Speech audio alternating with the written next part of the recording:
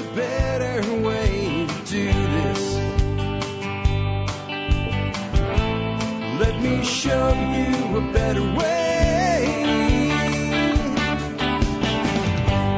You don't have to be another face in the crowd. You don't have to live the way they tell you to.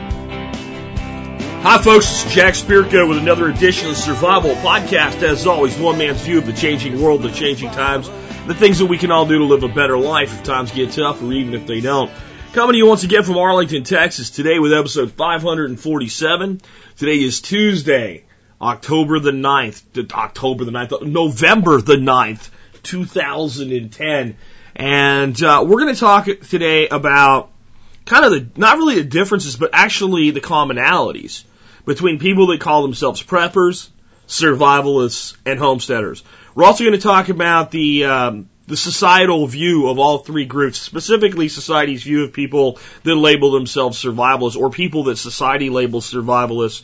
We're going to talk about what role it plays as any member of any one of those groups to go out and look at things that we occasionally talk about, like economics and politics. We're going to talk about why I think we're actually the normal people. I think that people that focus on individualism, self-reliance, liberty, and independence are the normal people. And I think most of society has gone stark raving crazy. That's what we're going to talk about today. Before we do, though, let's take care of our housekeeping. Housekeeping item one, let's take care of our sponsors. They do a lot to help take care of you. Sponsor of the day, number one today, bulkammo.com. Again, bulkammo.com, bulkammo.com.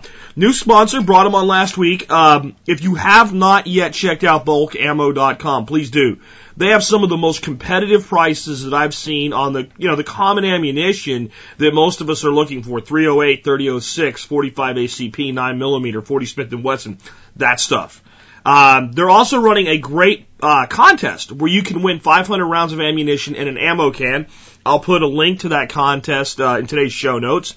Basically, you're going to go out and if you have a blog or a website or something, you can do a little story about them, give them a link and let them know about it, and that'll get you in the drawing one time, so to speak.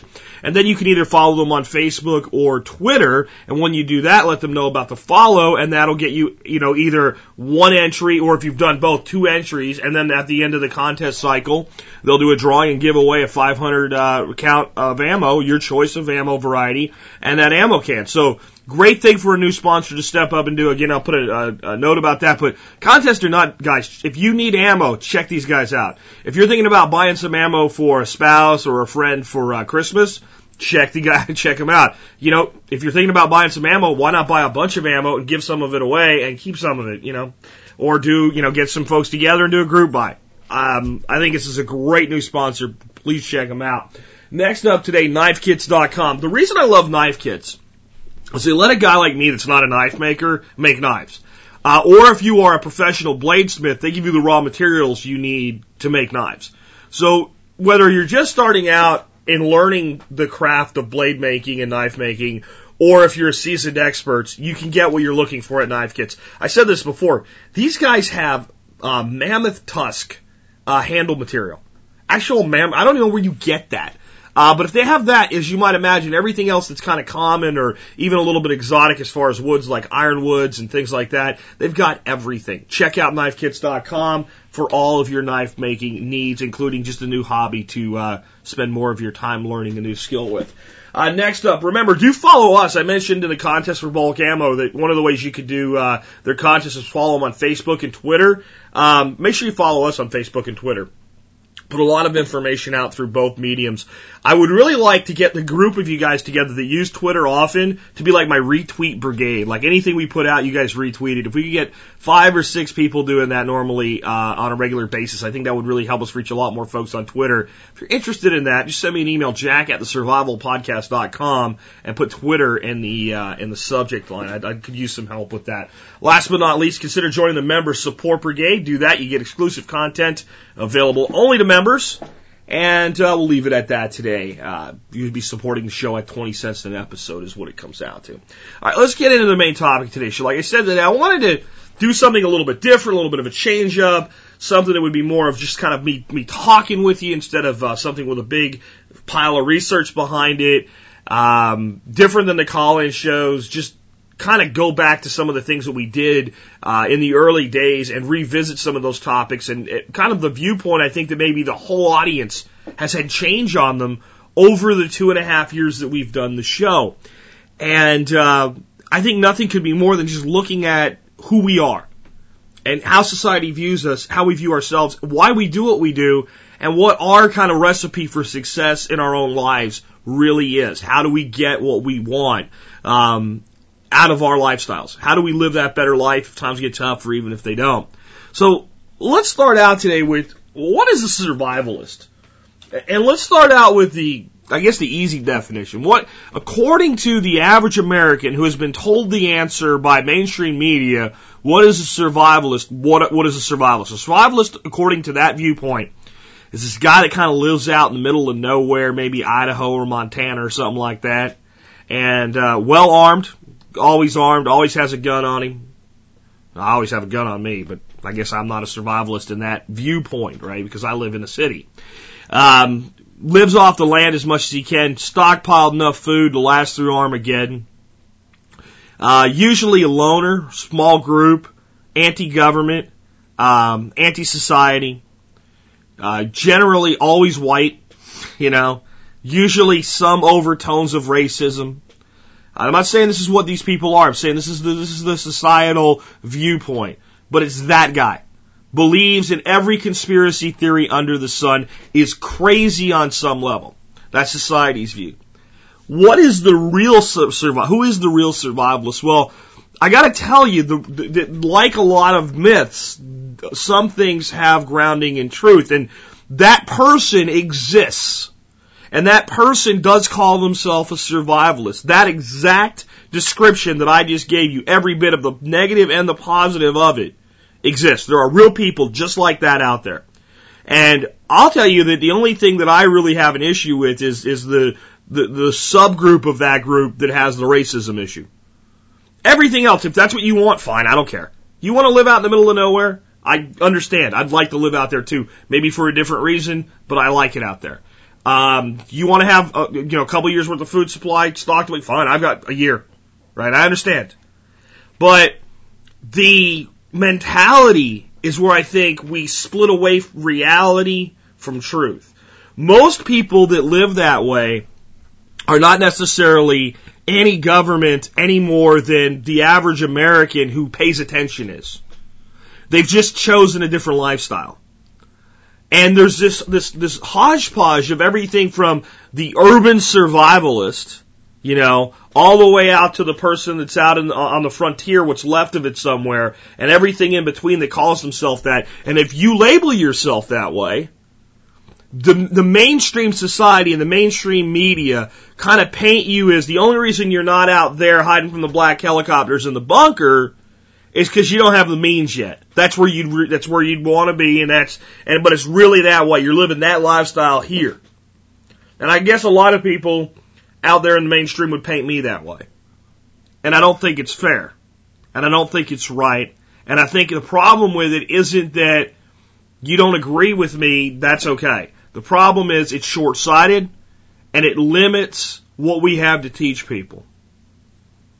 Because we have a way to teach people how to be independent, self-sufficient, self-reliant, so when the shit does hit the fan, and it's not just the end of the world, but any shit hitting the fan, we can help people get through it. Because if you're prepared for a complete collapse, then a lot of things that people see as huge disasters can be minor inconveniences. If you're not killed by the initial catastrophe, you can get through anything. And that's what I think survivalism is really all about. I'll talk about where the conspiracy theory and the politics come into it in a little bit. But that's my view of survivalism. My view of survivalism is even the negative stereotype is part of who we are. Like I said, that guy exists. All the way back to the extreme moderates such as myself. And people that I would say even are more moderate than me, that I would still classify as a survivalist. So where does a prepper come in? To me, a prepper is One, a lot of them are actually survivalists that decided the word is less likely to get them stereotyped, and you just fit in the other category. But if you're just a pure prepper, to me, the difference is a survivalist is worried about the skill and the resource, and the ability to think, adapt, and overcome, right? Where the prepper's just worried about, here's all the stuff I use every day, and here's all the things that could take it away.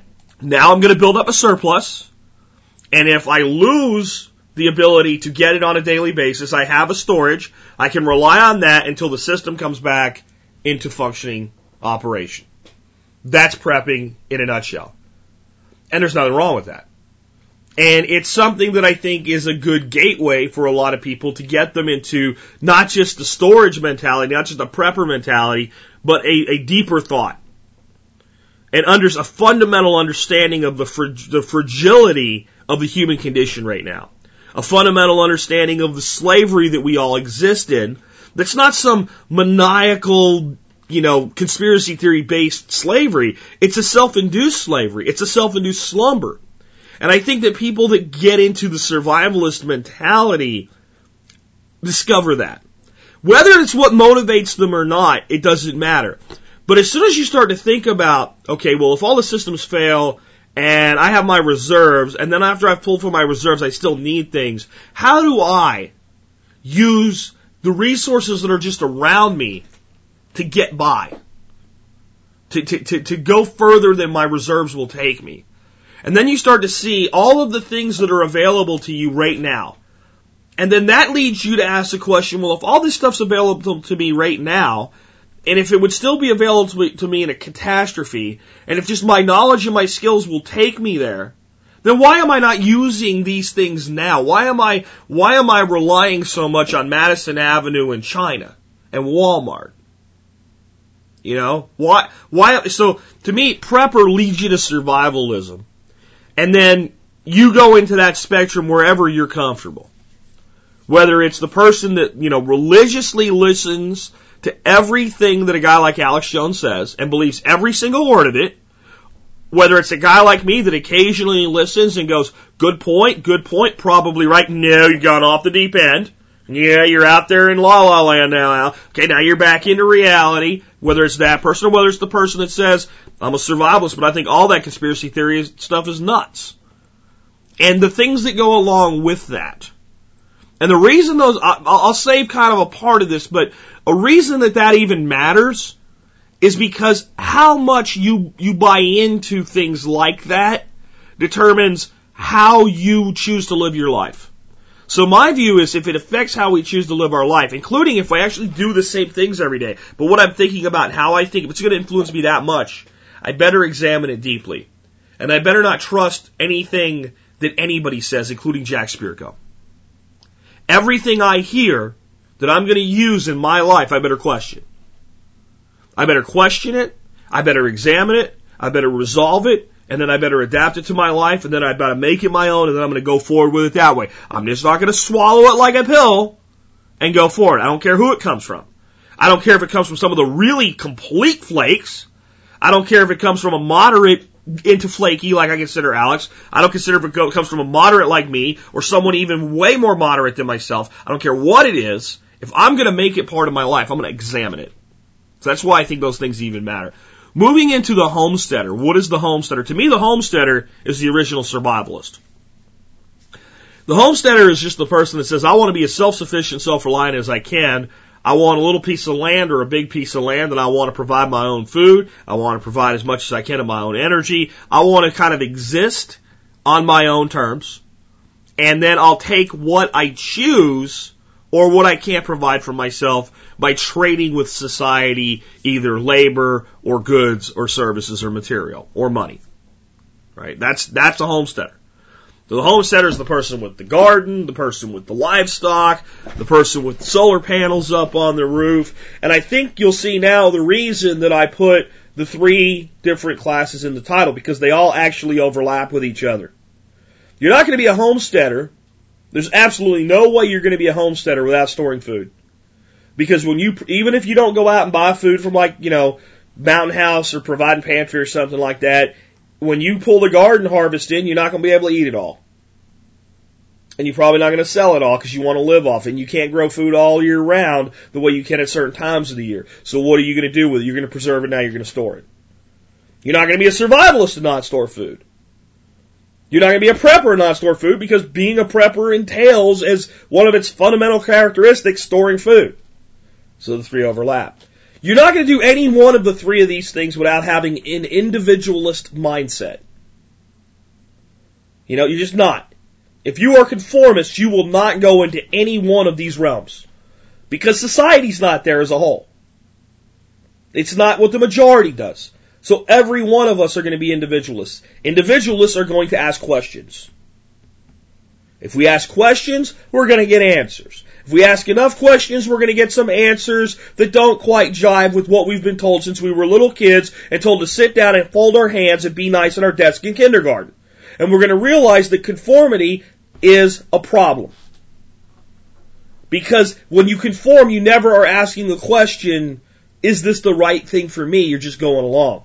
As soon as you break out of conformity, you're going to stop believing everything the TV, the radio, the teacher, your neighbor, your boss, your coworker, your employee, the tax office, the cop that stops you on the street, and everything that everybody tells you, you're going to stop just taking for granted. You're going to ask more questions, lead to questions, lead to questions. Right? And every answer leads to a new question. So eventually you're going to separate yourself from this belief system that everything's just hunky-dory as soon as you start down any one of these three paths, and you're going to end up on some level of the spectrum that society and or you will choose to classify as a survivalist. Because what causes that crossover in the mind of, not you, not me, right, and not the people doing it, but what causes the crossover is as soon as you go into a point where you say, the government's not telling us the truth. Everything is just prepping, common sense, stuff like that. As soon as you go to that, you're a survivalist. Does it matter? I don't think it does. I don't think it does except for in your attempt to teach other people, which is so important. Your intent to spread the message, your intent to spread preparedness. The best way we can be prepared for a disaster is to have as many of us be as prepared as possible. What will cause roving hordes, what will cause people rioting, what will cause civil disobedience will be all the people doing without. So, instead of being an isolationist survivalist, my mindset has always been, let's be an evangelist survivalist. If everybody had at least 30 days worth of food in their home, and had a means of self-defense, had a means of providing some level of their heating or cooling, some level of their energy, just about any crisis could be completely cut off and abated. Anything that could happen. If we could hold society through it long enough for the leadership in society to start putting things back together and give people hope, we can get through it. 30 days separates any society from hanging on to complete oblivion. If they understand when the sand through the hourglass actually starts. So here's the problem. Most societies can get by for 30 or 60 days. But when let's say it's going to be a 60-day downfall. 40 days into the downfall, they haven't even recognized it yet because they're not paying attention. See, and that's the difference between just being a prepper or just being a homesteader and being a kind of a survivalist mindset. Survivalist is paying attention enough to know, I'm now in danger. The danger zone's been entered. Things are now starting to fall apart. They're telling us everything's going to be okay. They're telling us the lights will be on in a week. They're not going to be on in a week. All these people that actually believe they're going to be on in a week are going to freak out 8 days from now. When it comes they'll be looking at their, if they have a wind-up watch or whatever, a battery watch that's still working, and they said a week at 7 o'clock in the morning on Monday, at 7:01 on next Monday, they're going to be like, where are the lights? By 5 o'clock, they're going to be like getting really upset. When it gets dark out Monday night next week and the lights aren't on, all hell's going to start to break loose. By Tuesday, the lid's going to come off. I need to be prepared for this. I need to see, and that's just one possible scenario. And that's not paranoia. That's not conspiracy. That's the human psyche. When a society as a whole has an expectation set, and as soon as that expectation is not met, even if it's not that bad, even if the results are tolerable, they go nuts. Okay? We look at the stock market crash. It never had to be as bad as it was. A big part of the stock market crash was after the crash started, people freaking out, liquidating everything. Because they didn't act in advance. They didn't shore things up in advance. They'd already taken the beating. They made the beating worse. That's just another example. Now, I tried to look at this from the very beginning as I started the survival podcast and go, the survivalist thing doesn't work for everybody, at least not initially, because they've been kind of led to believe that only that guy out in the Idaho bunker, and again, if you're that guy and you download me over satellite and you think I'm putting you down, I am not putting you down. Right up, like I said, right up until every stereotype I'm fine with, right? As long as you ain't planning on blowing something up or you're not a racist, just about anything else, go with it. You believe what you want, as long as you're not hurting anybody. So that is that gravitated point way out to the extreme is when this person comes into this and starts to realize I'm not quite safe. They'll tend to gravitate toward the prepper or homesteader thing first. But if we don't bring the survivalist component in, there's so much we're lacking. So what I tried to do was look at all three groups and find the strongest commonalities of the three and bring them together. And the result is what I've, kind of called modern survivalism. I feel like I created that term. I don't know that I did. Somebody may have used it before me.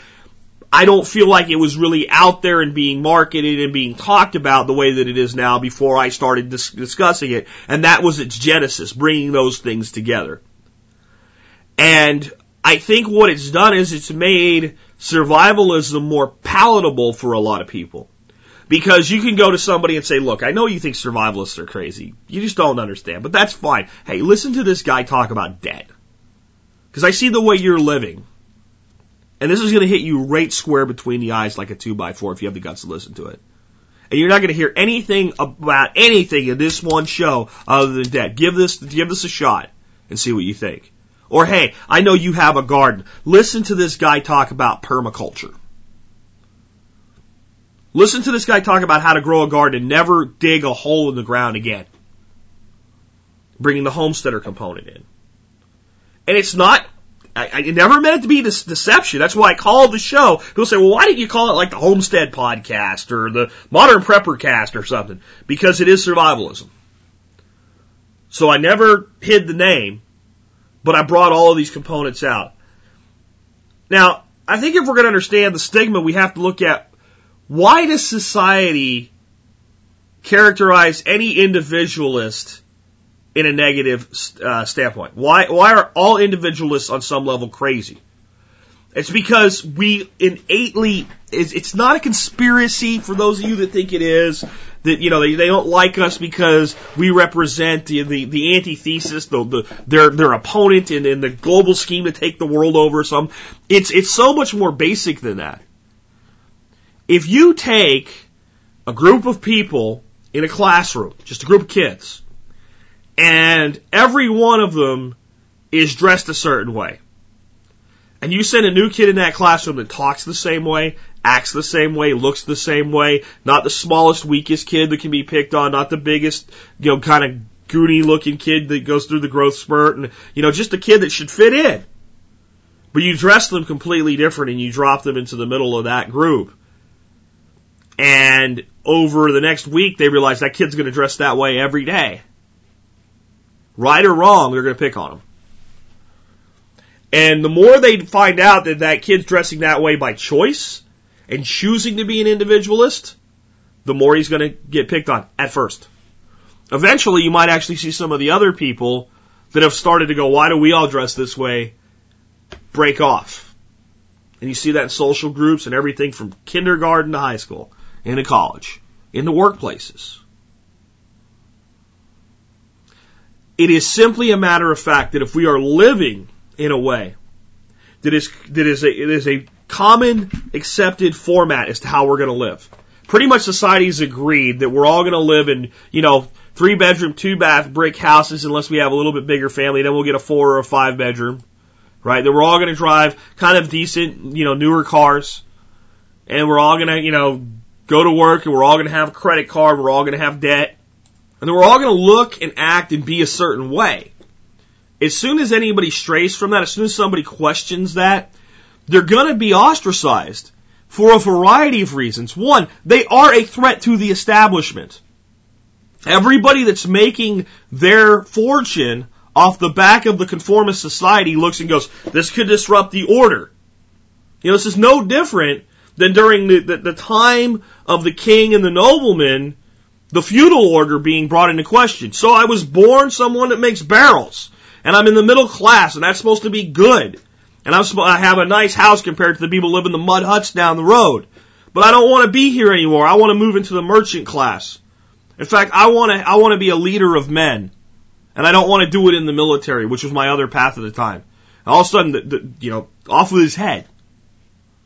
Because for the people in charge, you're upsetting the status quo. We have this all worked out. We don't need you messing it up. And everybody from the government official today to the bureaucrat in the school system views anybody that's a nonconformist the same way. Why do you think homeschool parents, why do you think they hate you? Do you think it's because they really care what your kids learn? That they want to indoctrinate them with some evil message? I hope you don't think that. That's not why they hate you. They hate you because for every student that walks through the door of their school, they get a certain amount of money. And money in government equals control. Government officials run a department completely counter to the way a private company runs a department.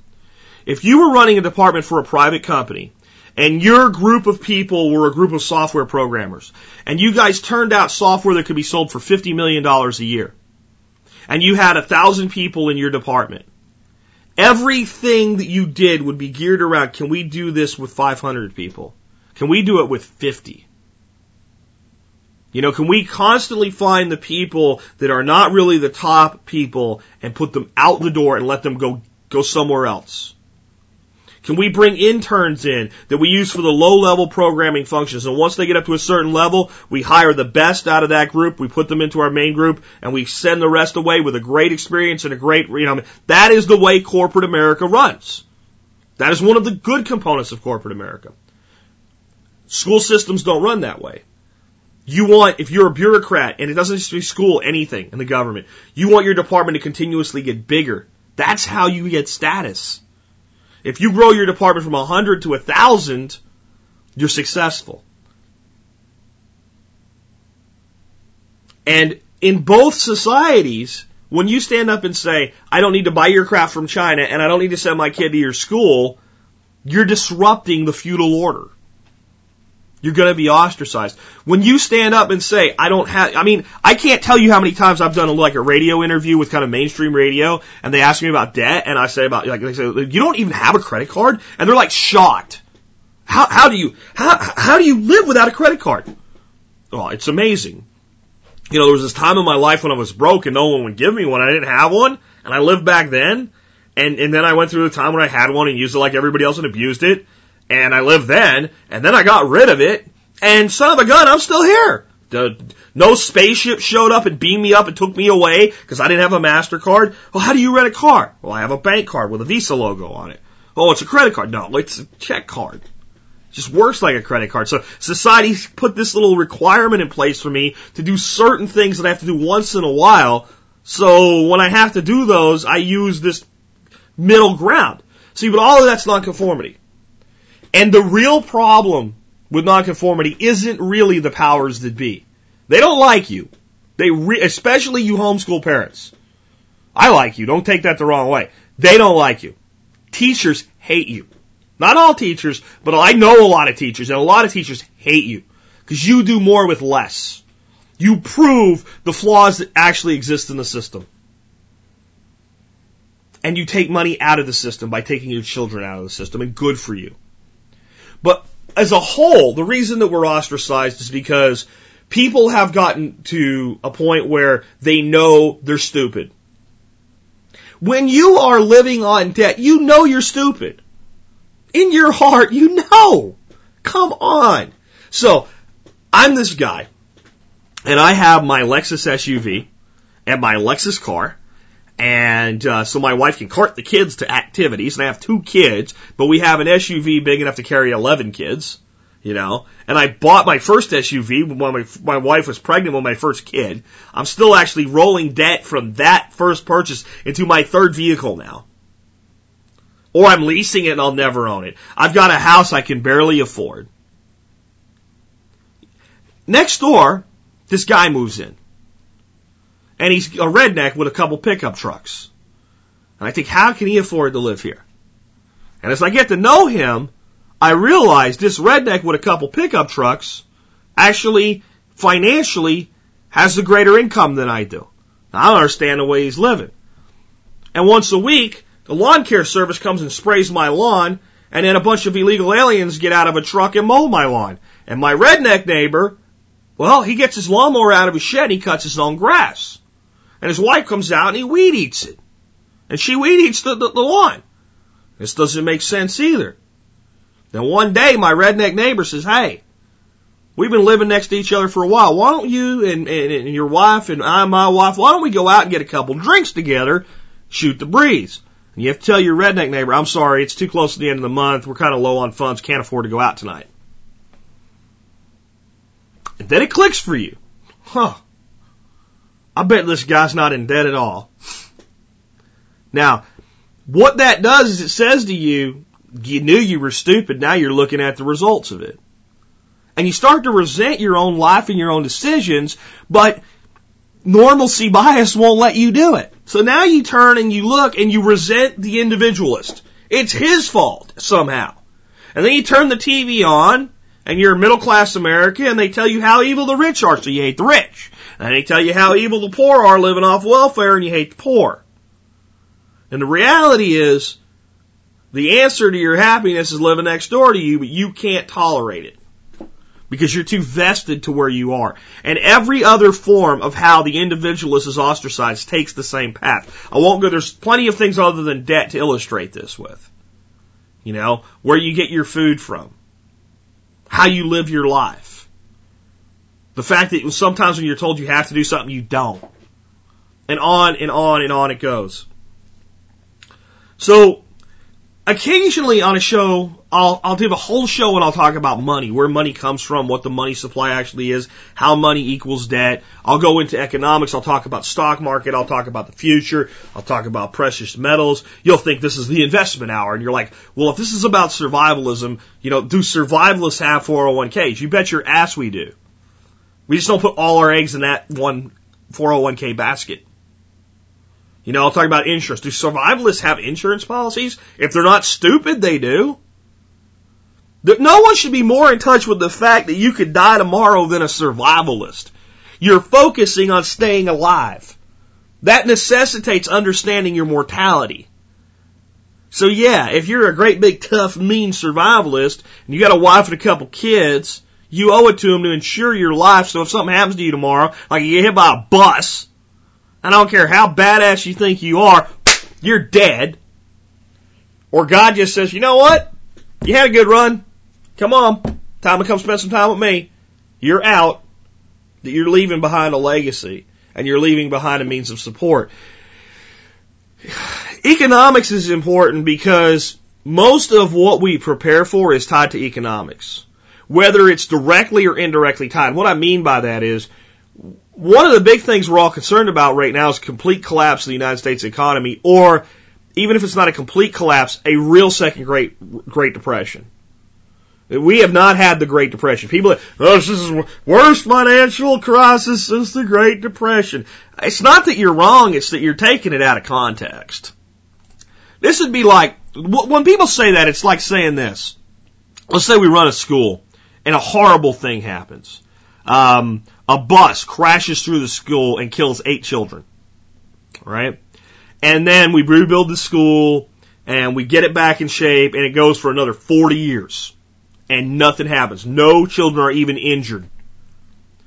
Then one day, a student out on the playground goes into some kind of fit and starts running around throwing stuff. And about 6 kids end up with skinned knees and rocks hit them in the head and they have to go get some first aid.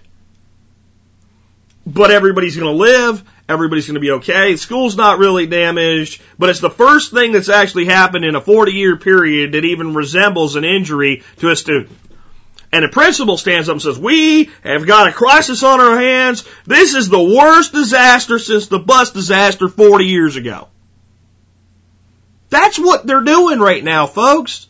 This is the worst. This does not look anything like the Great Depression. If your great-grandparents and grandparents that lived through the Great Depression as adults, the ones that did it through kids, don't quite get it. There's so many things that have happened since then for those. But if you could take people that were 35, 45 years old, raising families through the Great Depression, beam them through time to hear right now, let them hear that, they would grab the microphone away from whoever was saying it and smack them silly.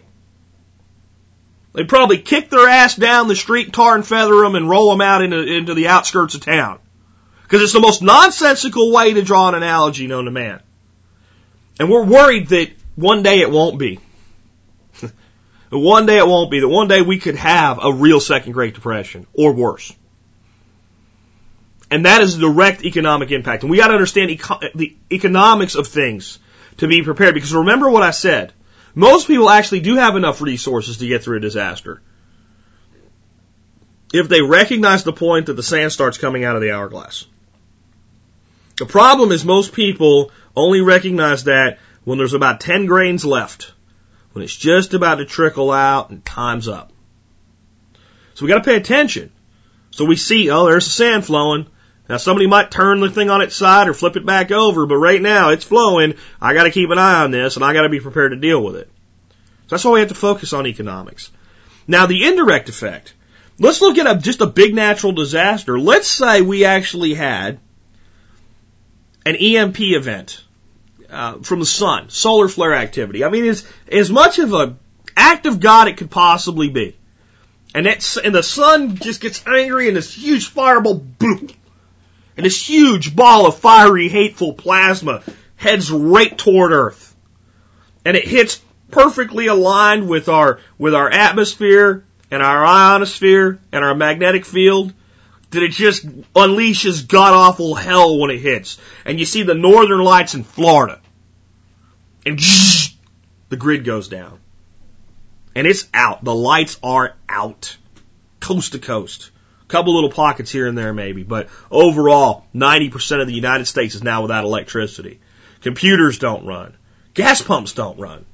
Do you know gas pumps run on electricity? That's how they work. When you stick your credit card in there and charge it to MasterCard, and it goes beep, that's a computer and that's an electric. And when you go in and pay the guy cash and you come out and you flip the switch and the pump goes brrr, that's electricity. Lights don't come on in the house, heaters don't work, air conditioners don't work. People in the south are dying of heat, people in up north are freezing. You know the biggest bloodbath is actually economic at that point? How many of you would have a job to go to? If you don't have a job to go to, can you pay your bills? Do you think that the guy at the bank wants his mortgage payment whether or not the computer comes on? Yes, he does. Now, can he track you right away? No, but sooner or later he's going to expect to get paid. So economics plays into everything because it's how we order and run society. So we have to pay attention to economics. Now, what about politics? Well, the short answer with politics, and people say, I wish you wouldn't do any politics at all. And just, here's the deal. If we're going to focus on the economy, then sometimes we have to look at politics because nothing has a bigger influence on the economy that we can do something about than politics. See, those 540 odd congressional clowns that call themselves House of Representative members, they go to Washington, you have one that works for you. And that idiot, and in an often case he is an idiot, has a huge influence on the economy of the United States. You also have these two clowns called senators that represent your state that go to Washington. Those guys, since there's only 100 of them, they have an even bigger influence. And then we have this great big giant clown that lives at 1600 Pennsylvania Avenue, and his name changes, but he has a massive influence on the economy. And then we have other nations and the things that they're doing. And then we have all these people that have the big influence, they're called lobbyists. They spend a lot of time buying all those clowns that we send up there a whole bunch of shit. And as they keep buying them stuff, they influence things further. And they're not worried about making the economy better. None of them want the economy to be great. They could care less. They want their little segment of the economy to be better. And damn if they destroy everything else. It doesn't matter. If I'm a lobbyist for the tobacco company, as long as more Americans smoke this year than next year, I don't care how much tax the government takes. I don't care. As long as I make more profits for Philip Morris. If I'm a lobbyist for Monsanto, as long as more people are spraying their soybeans with Roundup and using Roundup ready soybeans, if the rest of the economy tanks, as long as somebody still is eating soybeans, I don't care. And this is what we live with. And those two factors together have a great deal of impact on our liberty, on our freedom, and on our way of life. And we cannot focus on them every day, for God's sakes. That's mainstream media's job. If you turn on Glenn Beck or Rush Limbaugh or NPR, I don't know who's on there, or any of these people. Young Turks, they're on NPR, they're alright. Or even the comedian version of them, the Jon Stewarts of the world. You turn that crap on, you can listen to them talk about politics till they're blue in the face, but they're not going to give you an action item. Except to hold up a sign, call somebody, yell, complain, bitch, grouse, whatever. But they don't give you anything to do to make your life better. So that's not what I do here. We look at it occasionally to understand it so we know how it's going to impact us so that we can take action. Not take action in a protest. Not that there's anything wrong with that either. I'm glad to see America doing it. It gives me some hope. But more so we can take action in our own lives. And we know whether or not, again, we look at the hourglass. Is the sand starting to flow? Somebody pull the plug out of the bottom. Are we on a countdown to a crisis right now? How bad will it be if that last grain runs out? It's going to be really bad or just a little bit bad? How bad will it be for me and where I'm at? Do I need to get the hell out of here? If we don't pay attention to that stuff, we can't really prepare. People say you can, but you can't. Now, if you're that dude out in Idaho in the bunker, that's where you've got an advantage. You can just go on with your life, and 99% of what these idiots will do they can't even waste the time to go mess with you. So I understand why you go out there. I get it. But for the rest of us that have still some engagement with society, we got to pay attention. And we have to do something to try to influence things just so we can feel better about it if it doesn't work out. When they were about to pass that health care bill, I said, you call your congressman and your senator, and if you don't want this thing, you tell them and you let them know. And they're going to pass it over your head anyway. And I had everybody wanted me to rally the troops. I had all kinds of people emailing me, here's how to stop it. I said, I ain't going to stop it. They're going to do it. Fight it anyway. And that's all I can say about it. Because this has been ordained. It's going to happen. People thought I was crazy, and I wasn't. But that's why we have to pay attention. Now, I want to tell you why I think we're actually the normal members of society. We're not the crazy ones. We might be the individualist, we might be the nonconformist, but we're not insane. We're actually the most rational, sane people in the world. It is insane to live a life as though you are not mortal. That is an insane activity. Because anybody can be convinced that that's not true any day by picking up a copy of your local paper and turning to a little section of it called the obituaries. Most people seem to have an almost morbid fascination with reading if you're a newspaper reader, you seem to, most of those people seem to have this morbid fascination with the obits. I never did. Never really understood it. Now, when I lived in a small town, I would turn to them just because odds are most of the people in there you knew their family. So it was kind of like hey, I just want to make sure that, because when you're in a small community like that, usually you find out pretty quick in a bigger community because you've got this close-knit group and somebody tells you. But in a small town, it's kind of expected that you would know. Maybe Facebook's making that happen now, on a larger scale. But, to me, I just never got these people that, read every word of the obituaries, people you never met. But the same person that does that's going to turn around then not have life insurance and live their life free and fast and deeply in debt with no plan for tomorrow. Dude, the obituaries convinced you immediately, if you're not stupid, that you can die. So survivalists live, preppers live, homesteaders live with the concept of I have to be prepared in case I'm not here tomorrow. And society in general, even though they have things like life insurance on some level, pretty much live their life as though I have to 100 years at least. And almost nobody makes it that long. Who's insane? Seriously, who's nuts? I think it's insane to not have more than a couple days worth of food in your house. I don't understand. Okay, you know you have to eat every day, right? Okay, yeah, right. Have you ever gone a day without food intentionally? No. Or maybe once for a fast, right? Or something like that. But have you ever gone a week without eating? Oh, no. I mean, have you ever gone 30 days without food? No. Well, what happened if you did? I might die. I'd definitely be in bad shape. Well, how much food do you have in your house? I don't know, a couple days worth. Who's crazy? Who's insane? It's not sane to me to believe everything the TV tells you. How many times have we been told by politicians, by companies, by newscasters, the facts are A, B, C, D? For years, the same story, A, B, C, D. That's the way that it is. Only to have somebody leak out and go, the facts are X, Y, Z, 3. Not even one lines up. Not one. Absolutely conclusively overturning the lie we've been told. It's happened over and over and over again.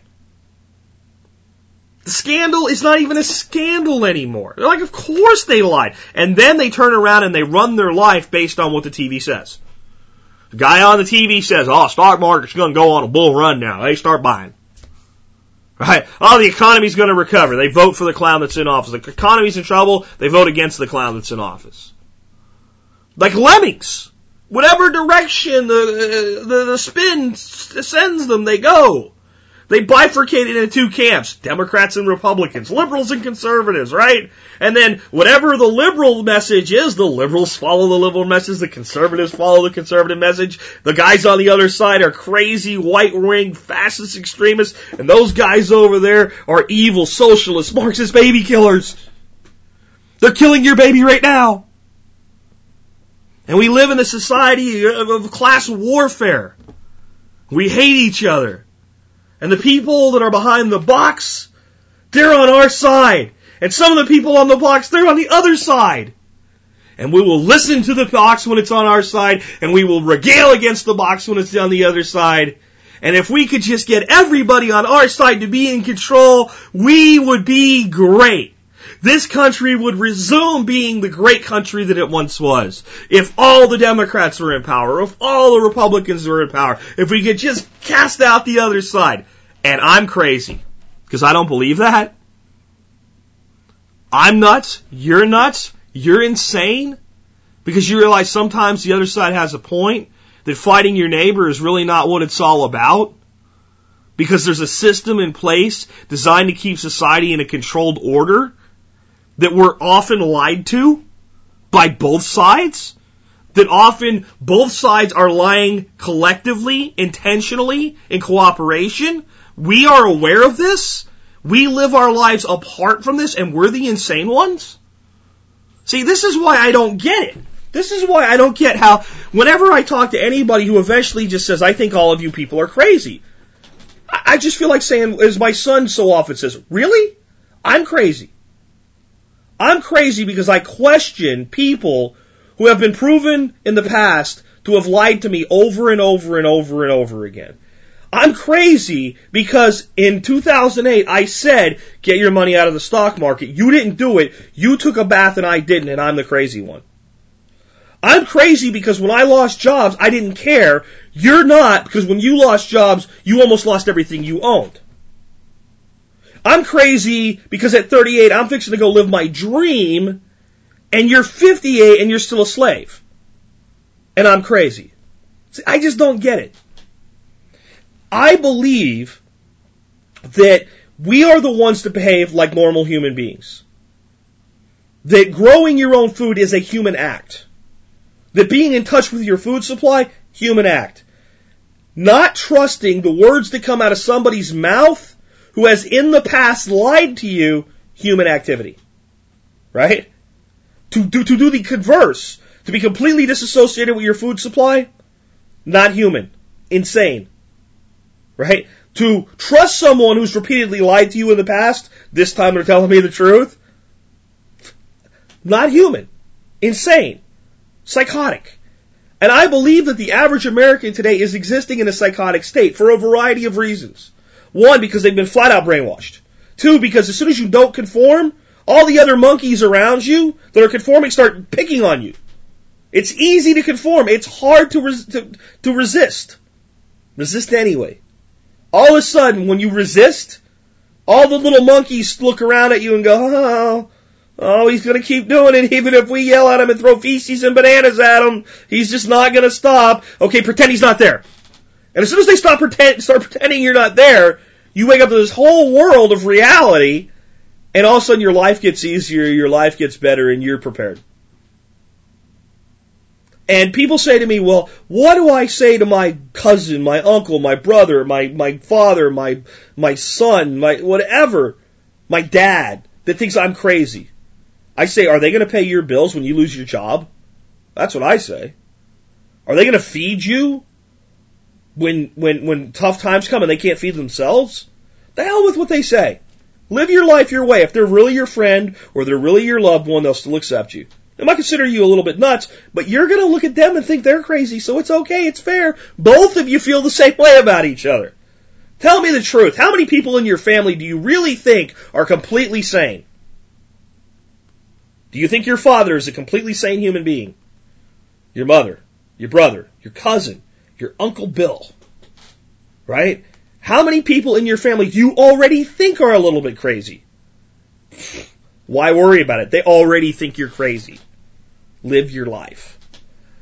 So we're going to do this. What's that recipe for success I mentioned at the beginning? Number one, develop systemic independence. This is what I call self-sufficiency. You will not be in the modern world unless you are an isolationist. You could be the isolationist survivalist or the isolationist homesteader. You know, the hippie that collects stuff out of the junkyard and makes a little electric car to drive around his 20 acres in the desert that he was able to pick up enough soda bottles to buy or whatever. You can be that guy if you want to. And you could be the guy that's hiding from the black helicopters in the bunker or anything like that if you want to. But most people don't want to be that way.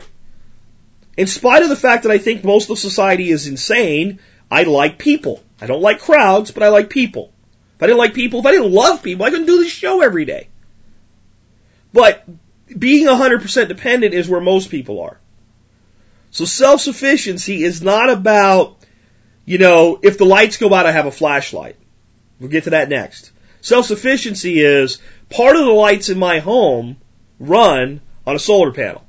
If I provide 20% of my electricity from my solar panels, then I have 20% systemic independence. I have 20% self-sufficiency from an energy standpoint. If I grow 50% of the food I consume, I have 50% self-sufficiency.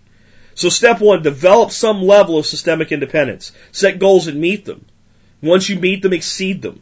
Keep pushing toward 100% knowing you'll probably never get there.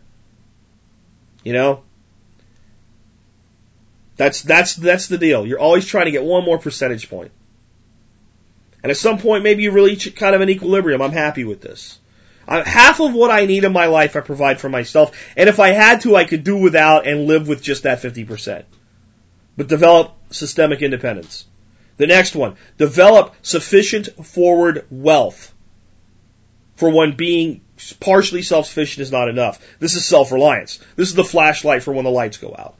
Flashlight is not self-sufficiency. It has batteries. When the batteries wear out, it doesn't work anymore. Now it's not good for anything except maybe it's a mag light. You can club somebody or something with it. It's not used on a daily basis to account. You don't read with it. You turn the light on when you read. I guess you could read with it, but you get my point. See, I think America has become completely turned upside down in what wealth is. Wealth is, and this is from a guy named Buckminster Fuller, wealth is the ability to survive a given number of days forward if you can no longer do things to survive. In other words, if you lose your job, how long can you pay your bills? It doesn't matter if you're a millionaire. If you live in a house with a mortgage of $500,000 a month, you have 2 months worth of wealth as far as your shelter goes. That's it. That's all. So, when you look at your wealth, you have to say to yourself, if all of my systems of support were cut off, and I had to rely just on my self-sufficiency and just on the stuff I've laid up as a prepper for my self-reliance, how far could I go? If it's 30 days, you have 30 days worth of wealth. If it's a year, you have a year's worth of wealth. So develop sufficient forward wealth to make yourself comfortable in your life. Knowing what you know, not living like the sheep. Focus on what you want in your life. That's the next one. So many people focus on what they don't want.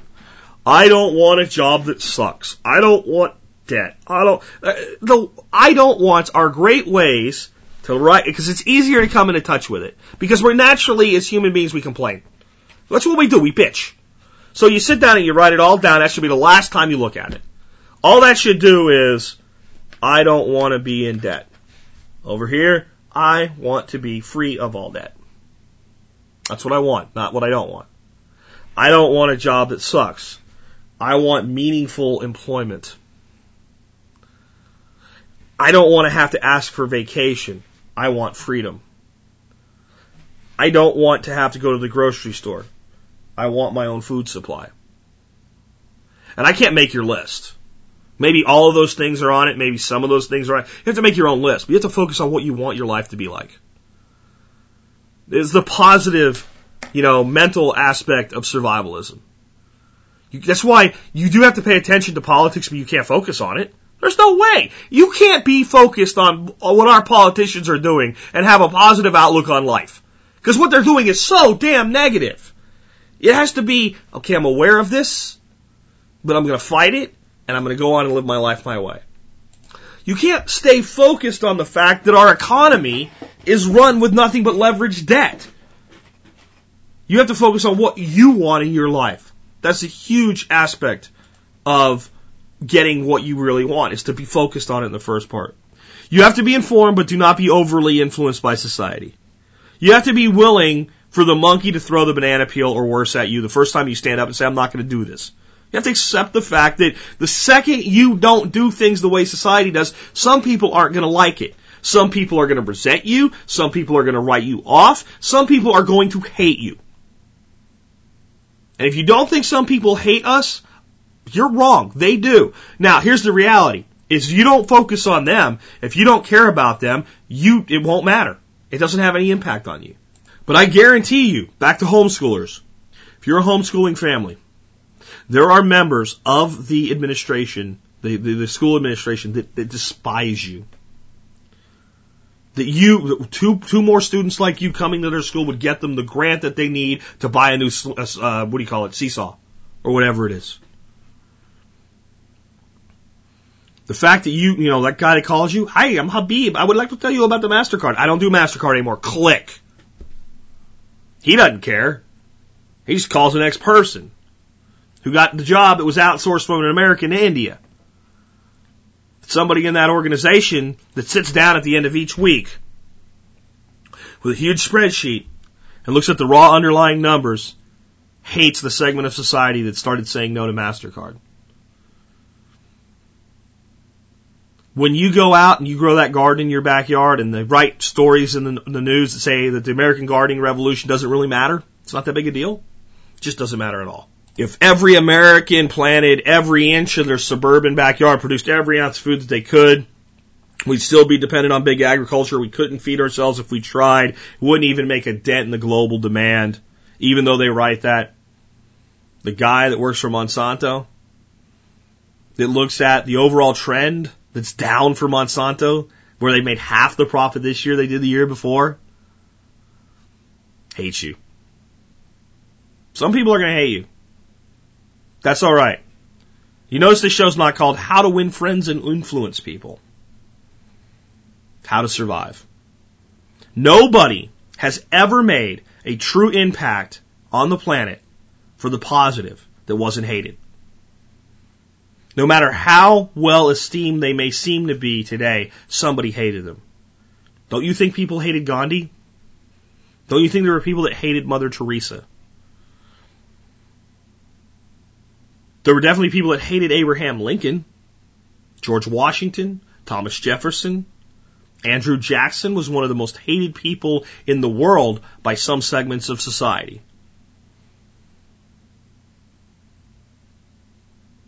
Jesus Christ and his apostles were hated. It's good to be hated. It means you're making a difference. It's important that we understand that.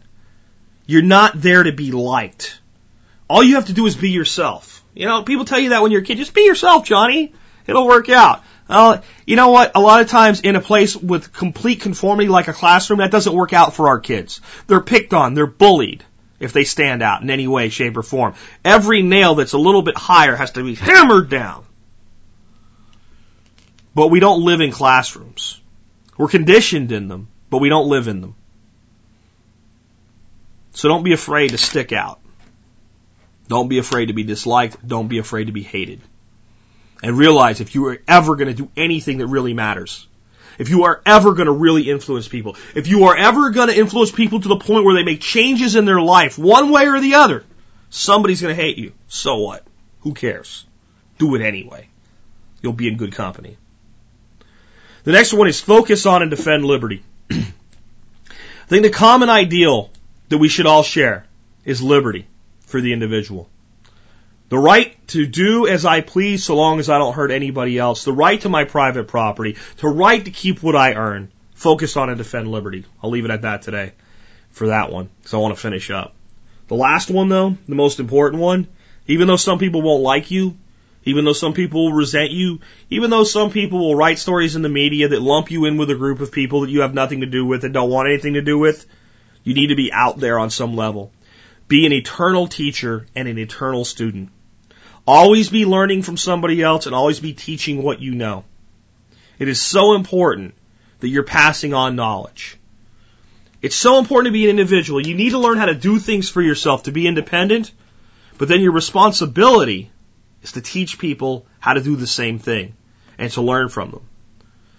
And I'll tell you a secret about teaching. It's the greatest way to learn that there is. If I tell you something, you have, let's say, a factor of 1 as likelihood of remembering exactly what I've told you. If I tell you and show you, that goes to a factor of 10. If I tell you and show you, and then make you do it one time, the likelihood that you will remember how to do it is a factor of 100. But if I tell you, show you, make you do it, and then say, teach me how, even though I know how, you now teach me. So you do it a second time and show me how to do it, and I play dumb.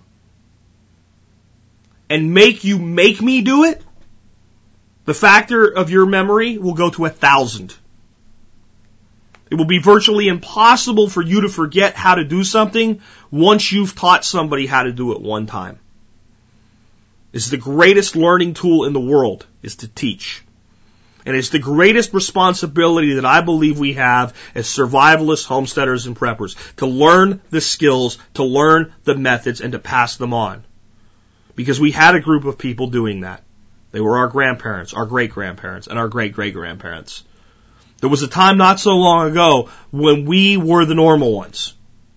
150 years ago. Society made great leaps in technology. And that's wonderful. And we all partake of them. If you didn't, you wouldn't listen to me. I'm on a computer being communicated to you through a compressed file hosted on another computer somewhere else, transmitted across thousands of miles at damn near the speed of light, processed by a computer that can do more work than the computers that took us to the moon in 1969. There's nothing wrong with that. But there is something wrong with being completely dependent upon it and assuming that it will always, always be there. We need to use our technology and not forget our wisdom. We need to reclaim the wisdom and the skills from the past and make them part of the technological present. That's modern survivalism. That's what I've been trying to do here for 2.5 years now. I appreciate the fact that you guys have been here with me and helped make it a greater show than I ever thought it could become. I don't say this often enough. I'll say this today as I close. Thank you, thank you, thank you to every person that's ever listened even one time. To every person that's ever shared this show, thank you, thank you, thank you, thank you, thank you so much for taking it and putting it into one other person's hands and saying, give this a chance. Maybe it can help you. Thank you so much.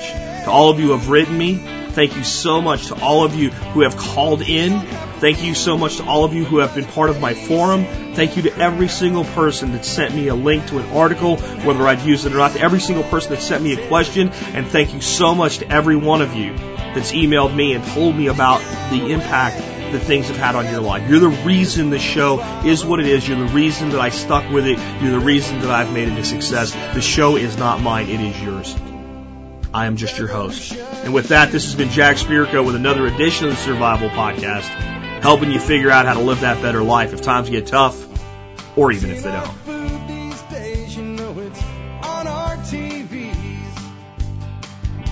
Sometimes we forget we are what we eat. I don't know the answer. It's like there's nothing I can do. It's the price we pay, I guess, when we follow all the rules. There's a better way to do this. Let me show you a better way. You don't have to be another face in the crowd. You don't have to live the way they tell you to. Make your own way and the others will follow. Revolution is you. Revolution is you.